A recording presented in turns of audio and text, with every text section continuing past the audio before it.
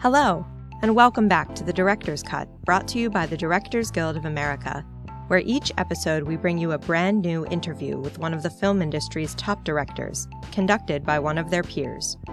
Remember to subscribe to our podcast on Google Play Music, iTunes, Stitcher, or on our SoundCloud page at soundcloud.com/thedirectorscut. And if you're enjoying The Director's Cut, please take a moment to like, share, or comment. We love hearing your feedback.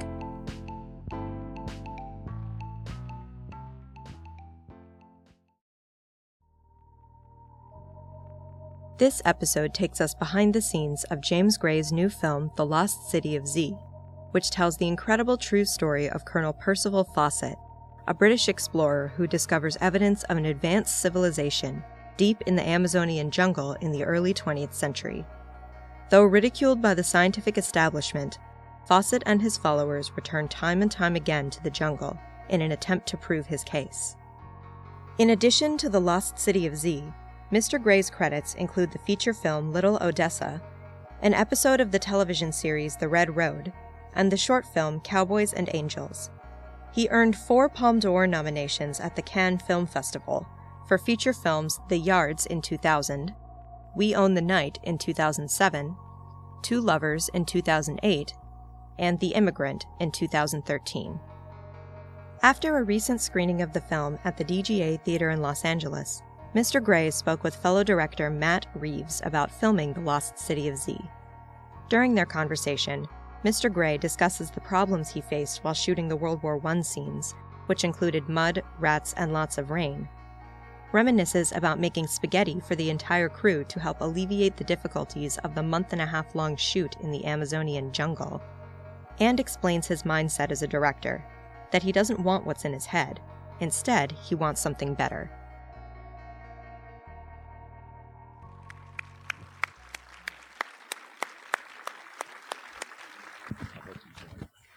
Hello. Hello. So, I've known James for 1,000 years. like 1,000 years. We're friends literally since college. And so, he's one of my closest, dearest friends. And I love this movie, I have to tell you. Why, thank you. And but the thing about it is, which I find so interesting, I find it very, I was very moved by it. I found it surprisingly tender, and in a kind of movie you wouldn't think that was going to happen. The scene between him and his son near the end of the film, and what happens with Sienna Miller at the end of the movie, I just think is so beautiful. And yet this is a story that didn't obviously initially emanate from you. It's a book. So I wonder if you could talk about, you're obviously, everything you have made has been imbued with an essence of you, having known you all this time. And here is a story that, for whatever reason, you gravitated toward and found your way in, and yet you come through, from my perspective, someone who knows you for many years, very powerfully. And I wonder if you could talk about that, how you came to the project and how you made it personal, and what you drew from the book, and what, how you sort of adapted that. Well, thank you. This is not an objective viewer, as you might observe. I was sent the book in late 2008, and it had not been published yet. I had been sent it in Galley's form, and I read it. And I have one of the weirdest phone calls you'll ever get, by the way, which basically Brad Pitt called me up and said, Jimmy Jam, got this book. Let's do it, man. Which, by the way, is totally accurate. That's exactly what he said. And so I have no idea why they sent it to me, because to your point, it doesn't resemble anything that I had done before. I had never basically been west of the East River, so, let alone Amazonia. But I read it, and one thing stuck out to me, which is a very small passage of the book. This is a long way of answering your question, which is that in the book, it says Fawcett's father was equerry to Edward VII, Prince Edward, before he became Edward VII, and that he traveled in rarefied social circles. And what happened was he was a drunk and a gambler, and he had destroyed not one but 2 family fortunes, which I'm not sure even how that's possible, but he managed to achieve it. In any event, and had humiliated the family. And I kept reading. Oh, he goes to Amazonia, there's World War I, all that stuff. And, the strangest things that connect you to a piece of material or to an idea or a thought, and it's not even something you necessarily can verbalize. But I related very directly and very specifically to this idea of humiliation and to this need to prove himself and to conquer what he thought were really his father's demons. And that sat with me very personally and powerfully, and that the idea that he then brought his son to the jungle also was very powerful to me, that in some sense it was both his greatness and his folly, and that the sins of his father had somehow been visited on his son. I don't know how you get more elemental and powerful than that. So when I started working, it is a solitary endeavor when you start the writing process. There's no other way around it. And then, of course, what we do here in the DGA is not. It's a collaborative medium. It totally is. But in the writing process, it's all about finding out who you are at that moment in your life and what it is you want to express. I mean, you know this. So the best, I don't mean to get sententious, but the best quote I ever heard on anything that you want to try and do, if dare I use the word in an artistic endeavor, is Edward Hopper. He was asked, he had his first retrospective. This was, I think, 1933, a very good year for the country. And somebody had asked him about, are you painting, you're trying to convey the Great Depression, are you trying to convey loneliness, all these questions. And then he basically said, my only ambition is the most exact transcription possible of my most intimate impressions of nature. And the reporter basically didn't have anything else to say after that, because what can you add? So in a sense, if you think of it that way, what are your most intimate impressions? What is it that moves you? What is it that you're concerned with? What is it that means something to you? Now, this doesn't mean autobiographical. I'm not an Englishman, not 1905. I'm a neurotic Jew from Queens, and that's a very different thing autobiographically, but not personally. I empathized directly with his catastrophe. So I suppose that's a very pretentious and long-winded way of answering a very good, straightforward question. Or I wouldn't say take.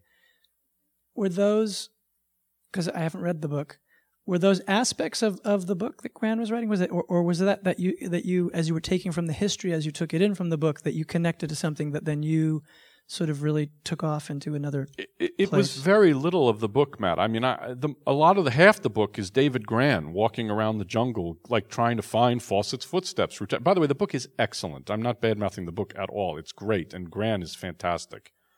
I mean, this guy, David Gran, who's not only a lovely person, writes the best articles in the New Yorker. I don't know if you get a chance, you should read them. They're spectacular. And this book is great and brilliantly researched. But you're not making a documentary. And this is a narrative feature for a reason. You find that you have to and you should take liberties, because what you're after, in a sense, is a greater truth and, frankly, your own truth. That's the whole point of the endeavor, is to find a way to express yourself in a way that is, the best. Again, the sententiousness and pretentious, but it's again another quote. One more, the last one for the night, I promise. But it's so great, and I've repeated it over and over to myself, which George Eliot wrote. She said, "The purpose of all art is the extension of our sympathies," which is awesome, I think. So if you look at it that way, I find that the book has in it that essence, but it's not the major part of the book. The book goes on about his, discoveries, and frankly, that he was considerably more racist and also a very tortured person toward the end, especially because of the war and what the war had done to him. I wanted to communicate something else, and I felt that as a narrative feature director, at least loosely called one, I had the right to do that. And by the way, I'm sure I'm right. Because You don't go, well, thank you. You're the one. Well, I mean, but here's the thing. I'm a huge movie fan, as are you, and we always see these things like, that was not accurate. That's not exactly what happened. I'm sorry. And you're like, dude, do you go to the Globe Theater? Are you the guy at the Globe Theater who was like booing Richard Burbage when he was doing Richard III? That's not exactly what happened with Richard. That's not what he was not a hunchback. He had scoliosis. Like, dude, give it up. So I feel like the whole point of what we do, I think, is to try and put ourselves into the material and to give of ourselves, frankly, and make ourselves as vulnerable as possible for the film. Now, whether the audience gets that, that's a whole other issue. But we've done our job if we've done that, I think. I mean, it's like Raging Bull. You don't watch that movie and go, that character of Joey didn't actually exist. It's a composite between his manager, his brother, which is true, right? It's a composite character. But you look at that movie, and part of why we revere it, and I think correctly so, obviously, is that Scorsese's anguish, his self-destruction at that point in his life, is on every frame of that film. I think that's the kind of thing that we should aspire to, you know? So anyway. And the film seemed to be a lot about, for me, in watching it, the sacrifice of pursuing your ambitions and the cost, the personal cost, absolutely, on an interpersonal level. I mean, the relationship, the surprise for me in watching the movie, though we had talked about it as we were writing it, but then to really see it, was the cost on the family and how much that resonated for me. I mean, I was very, very moved by that stuff. Well, that's our lives, right? If we're lucky. We go and we make a film, we go off for a year or 2 years or whatever, we become obsessed, we become idiotic, we make no sense. If we're lucky enough to have a wonderful wife and beautiful children at home, is that the cost? That is something that, I'm much more fortunate than Percy Fawcett on many levels, not least of which is that my wonderful wife and children come with me to the jungle, which is a whole other story, by the way. But it's still, even though they're with you physically, though, the obsession takes you over, and do you spend enough time acknowledging the other person and the other people? Because the most important thing we can do is acknowledge the other person's humanity of someone that we love, right? The worst thing you can do is say, shut up, because that's closing the door. So, of course, you worry about that, and I tried to personalize that as well, and to say, if this guy, the script was by nature going to be episodic, how could it not be? But I tried to think, okay, well, maybe there's a weapon there, because what you can do is, if it's episodic, it is how he would have perceived his own life, and they would have perceived him. He went off for 2 years, came back and went, oh, is this my daughter? Very nice little girl. And then they would not see him for 2 years, and then he would go off to the trenches. And would he ever come back? Who knows? And it was in these chunks. So that was my way of trying to come at it from, again, a personal angle. And what was the experience what is the budget of the film? We got $23 million to make it, and then with like insane. Tax rebate stuff, I think it wound up being something like 29. It looks huge. It must have been incredibly difficult. Yeah, it was very nice, very pleasant shoot. Can you describe what that experience was like? Well, it must have been unlike anything you've ever made. Yeah, it was insane. It was insanity. I mean, here's the thing: I'm sure it's the same for you. When you're writing a script, you're writing. When you're writing, we are in the Directors Guild. I just came from the Writers Guild, and they liked me a lot. Some jokes are just for me. I'm writing, I don't ever think of the logistics. You have to let your creativity in some way not be hindered by budget and things like that. I remember giving you the script. I gave him the script, which I always do before I shoot a movie. I said, man, what do you think of this? And because he's totally honest with me, yeah, that doesn't work or whatever about something. And he read it and he went, yeah, so I read it. Yeah. Why would you want to make this? Why would you want to do this? I said, what do you mean? I didn't say that. You did. You said, we'll talk about what the movie is, but you're going to go down there? You're going to do that?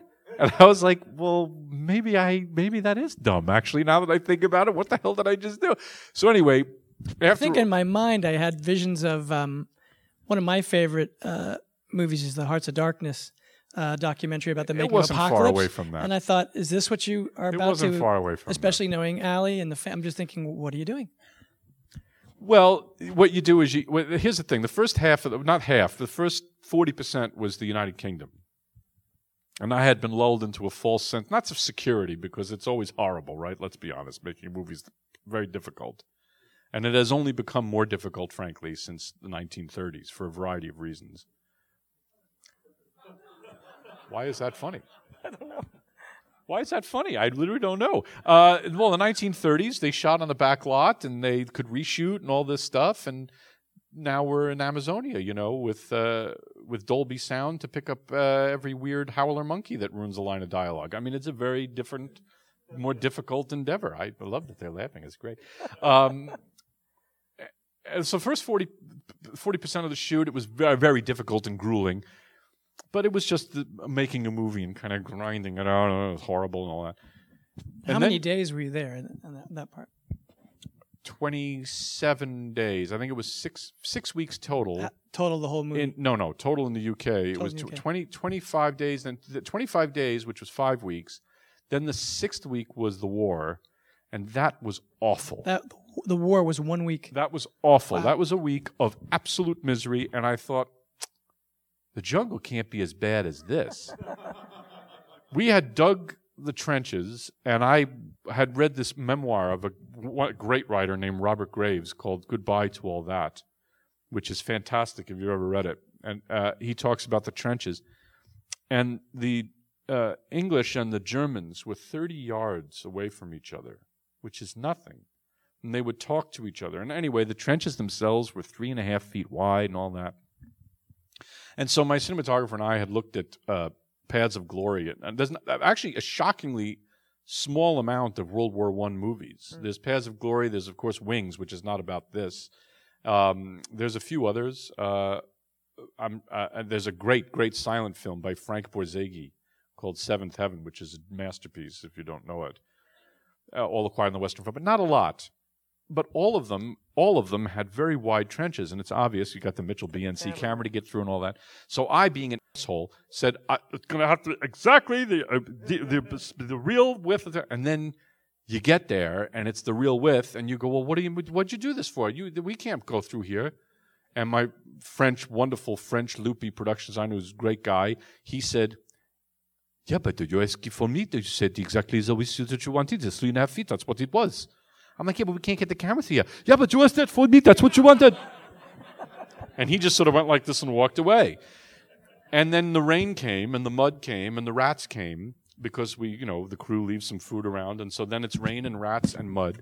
And you have 2 or 3 feet of mud and you're standing in it for 10 seconds to talk to someone on a camera position, and to get up and walk to the other side, you get stuck and you fall flat on your face in the mud, which, by the way, is a great metaphor for the whole experience. But so I spent a week in this, and it was awful, and I thought, the jungle can't possibly be like this. But the jungle turned out to be significantly worse in all respects. I went down there, and for the first 2 weeks, I will say this, for the first 2 weeks, it was awful. It was like a bajillion degrees, and I was there, but I had this feeling, Matt, I was like, I'm doing it, I'm here, and I'm gonna do it, and I'm gonna fuck the jungle. And bugs now, really that your thing was there, yeah. The bugs, the snakes, all that crap. 100 degrees, 100% humidity, but I was trying to be a man. We were staying in a compound that looked like Jonestown. And it was. I mean, in the middle of nowhere on the Don Diego River. I was like, I did. When I remember landing and thinking, you got off the plane, and I thought, all right, it was my dream to make films. Francis Ford Coppola is our hero. I'm gonna fucking do it. And then you think, wait a minute, that fucking killed him. What am I doing? And so that was the first 2 weeks. I thought I was the man. Not in the quality of work. I was, of course, I was fraught and filled with doubt. But in terms of I was at least doing it. And then week 3 comes, and week 4 comes, and week 5 comes, and week 6 comes, and then a madness does set in. I mean, you can't help it because there's nothing to do, and there's no phones or internet or all that. So, every day is the same. You wake up at 4:30. I put my glasses on. They're all steamed. It's so humid. We would take this crappy little Nissan van. At 5 o'clock, it's dark, You go down to the banks of the river. You get on those rafts, which you see in the movie, which were built by the local people who lived on the Don Diego River. It's indigenous people lived on the Don Diego. They built those rafts. They're called batalons, and they did it brilliantly.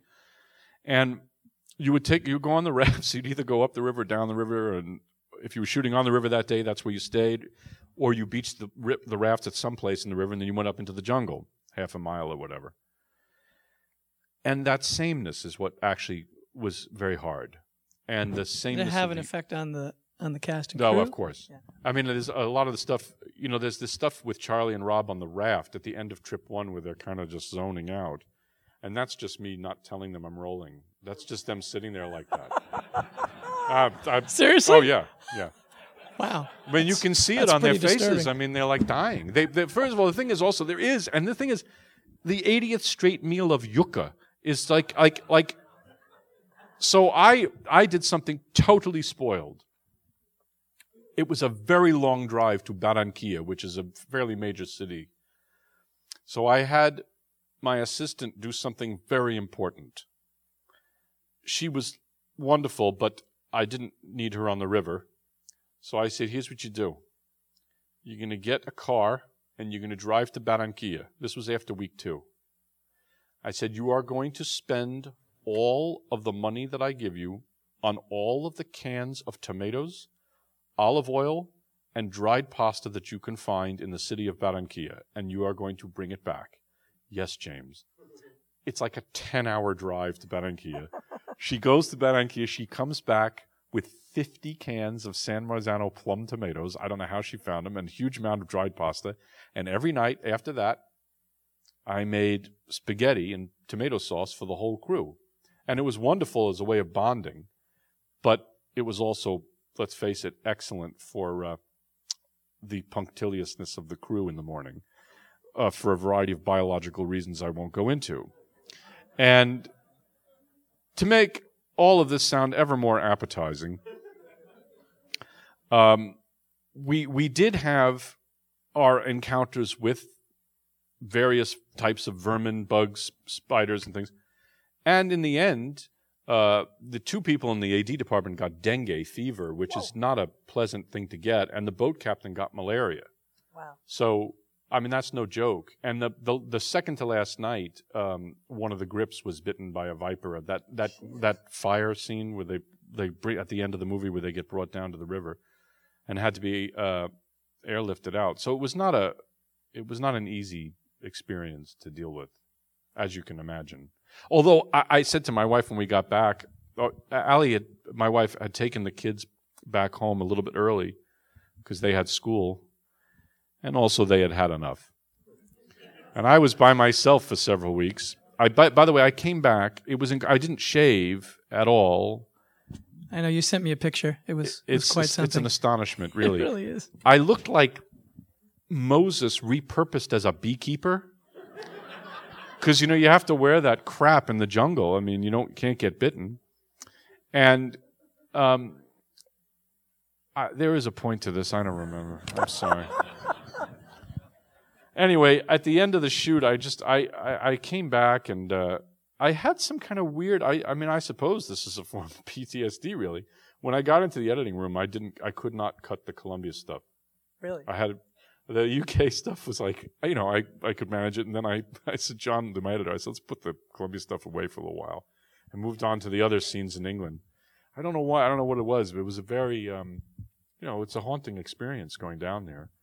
And somebody said to me, is there going to be a part B? I said, what? A part B? A part B to what? Medicaid? What are you talking about? I was like, what do you mean a part B? There's no fucking part B. You go do a part B. But now, it's weird. We don't remember. Now you're going to do a pain. sequel. Yeah, and I get a sequel. No, you don't remember the pain, really. Like, you don't remember that. Now I think of it as a wonderful adventure. So, and the experience with the indigenous tribes of the Putumayo region, which is where they came from, was amazing. And my children they're never going to have that experience again. So that was a remarkable thing. And then visually, there are things in it that how do you prepare like, because I know in the past you used to you used to paint these watercolors, and this film I think is tremendous visually, and there are moments that remind me of like that shot of his daughter running after them. Right. She's waving to them. Yeah. I mean, incredible. Very John Ford, I thought, or something. Oh, he was a major influence. Yeah. So, what would you say? What kind of things did you think about, or did you not think about any of that? Well, or I did. Obviously the John Ford thing. The girl waving, and the last third of the movie, I'd wanted. By the way, just even the lighting and that, like the way the weather was in that the landscape behind them was astonishing. Yeah, in that moment. that's you can thank Northern Ireland for that. The skies are incredible there. But that's a very interesting, that whole scene where they basically say goodbye, we had 5 cameras. And I knew that I had a 25-minute period where the light was going to be like that. And no more really than that. And basically I mapped out the 5 camera positions at midday. And we waited until that happened. We had all the camera positions, and there's very little paint out, but we had to paint out 1 or 2 of the shots. Had a little bit of, you see the other camera crew, but not much. And I must say, you only get basically 2 takes per thing. But I felt it was important to communicate a poetic quality that I wanted to take hold in the last third of the film. And so it was part of what the movie meant. It wasn't just, I didn't think, it wasn't just as beauty, Oh, sure. So we did that whole scene where he says goodbye and the car drives off and she waves. That was shot in 25 minutes with 5 cameras. But you can see it. It's all consistent in the weather and all that. We could never have done it over a day or 2. And that has to do, but there's so much of what I think is powerful in movies is this, I'll tell you a very formative experience. And I'm sure many of you have seen this movie, so forgive the condescension if it comes off that way. I don't mean it that way. But when I was 16, the movie Ron came out. And I remember I had never seen a Kurosawa movie before that. No, that's not true. I had seen Seven Samurai and loved it. But Ron is a very different kind of movie. It's a much more austere film than Seven Samurai. Seven Samurai almost has a kind of and I don't mean to insult it. It's the greatest thing ever. But it has a much more Quicksilver, almost bubblegum feel to it in a great way. Mm-hmm. Ron is very much an old man's movie, very much an austere film. And I remember seeing the film. I was 16 years old, came out in 1985 at the Cinema One on 59th Street near Bloomingdale's. And I cut school to go see it. And I was in awe of it. And I kept thinking, the one word I kept thinking was, man, that is cosmic. Felt cosmic. Mm-hmm. Seeing Nakadai come out of that castle on fire, it felt like, oh, he's using the elements. And that music, too. That music, the Mahler-esque score by Takemitsu. And I thought, this is like conjuring God or something. The man was such a genius. And so I always tried to say to Darius, the cinematographer Darius Kanji, I said, we have to try and get in the cosmic. So Kurosawa was one, but John Ford is the man who summons the cosmic. And it's very unfashionable to rip him off. So of course that means I want to try and rip him off. But we didn't watch movies really at all. We wound up looking at paintings. You didn't do the paintings or anything. Well, I've stopped doing that because I did it on the first 2 movies. I would do watercolors, for each scene. I would do 1 for each scene. So by the end of the pre-production, I'd have about 60. But I found it was very unhelpful because the cinematographers would be so connected to the watercolor. And I don't want what is in my mind. Mm-hmm. I want something better. It's not their job to give me exactly what I want. And I don't know how you guys feel. It's a room full of directors. But my own view is that if I get my vision on the screen, I have really fucked up. Because I'm not the cinematographer for a reason, right? Darius Kanji is an artist. I'm going to say to him, Darius, this is what I dream of. This is what I want. And he says, oh, yeah, I see that. Well, okay. And then let's try this and that. By the way, it's a perfect imitation. And then he brings something else, as the editor should and as the composer should and all those other forces that help you realize something that expands the original scope of your idea. And that, to me, is the best part of directing. It's like if you're a conductor, right? Like the best conductor ever, or at least that we know of, is a man named Carlos Kleiber. And Carlos Kleiber, if you ever hear his Beethoven recordings, which are the best Beethoven recordings, particularly the fifth by Carlos Kleiber, he's a very strange man, Carlos Kleiber. He died in the early 90s, I believe. And he was like, he rejected the whole notion of conducting as an art form, or as a celebrity art form, and he kind of lived like a bum, and he would open his fridge and he'd say, well, I don't have any more mayo, I guess I got to conduct again. And then he would go and book some, appearances conducting, and then he would give the greatest performance of all time. Gave no interviews, and you're thinking, what's the point? Well, Kleiber always felt that if the conductor is not playing the instruments. The conductor's job is to summon the magnificence of others. And if you see directing in that same way, which I think is really a terrific, liberating way, that you don't have that burden every day of going in that horrible feeling, the car pulls up and you're in the car and you're like, come on out of that car for today's shoot. And you're like, fucking I don't have any ideas. There is it's the worst feeling ever, because that's the day you show up, you don't have any ideas, the actors all suck, and you can't solve it. In my case, that's like every day. But it is slightly liberating to view it as Carlos Kleiber, right? To say, show me, give me your beauty, and that I think is the key to direction. So we looked at painters. We looked at Rousseau for The Jungle, and we looked at Claude Lorraine, and we looked for the UK portion. We looked at Corot. We looked at Turner, of course. And then the World War I stuff, we looked at the photographs, which are so profoundly upsetting because it's essentially Europe reduced to the moon. I mean, it looks like the moon. Well, I was just given the sign that we unfortunately are done. But I would love to talk more to you. Thank you so much for coming. Thank you so much, man. Thanks for listening to another DGA Q&A. You can check out past episodes of The Director's Cut wherever you listen to podcasts, or on our website at dga.org/podcast.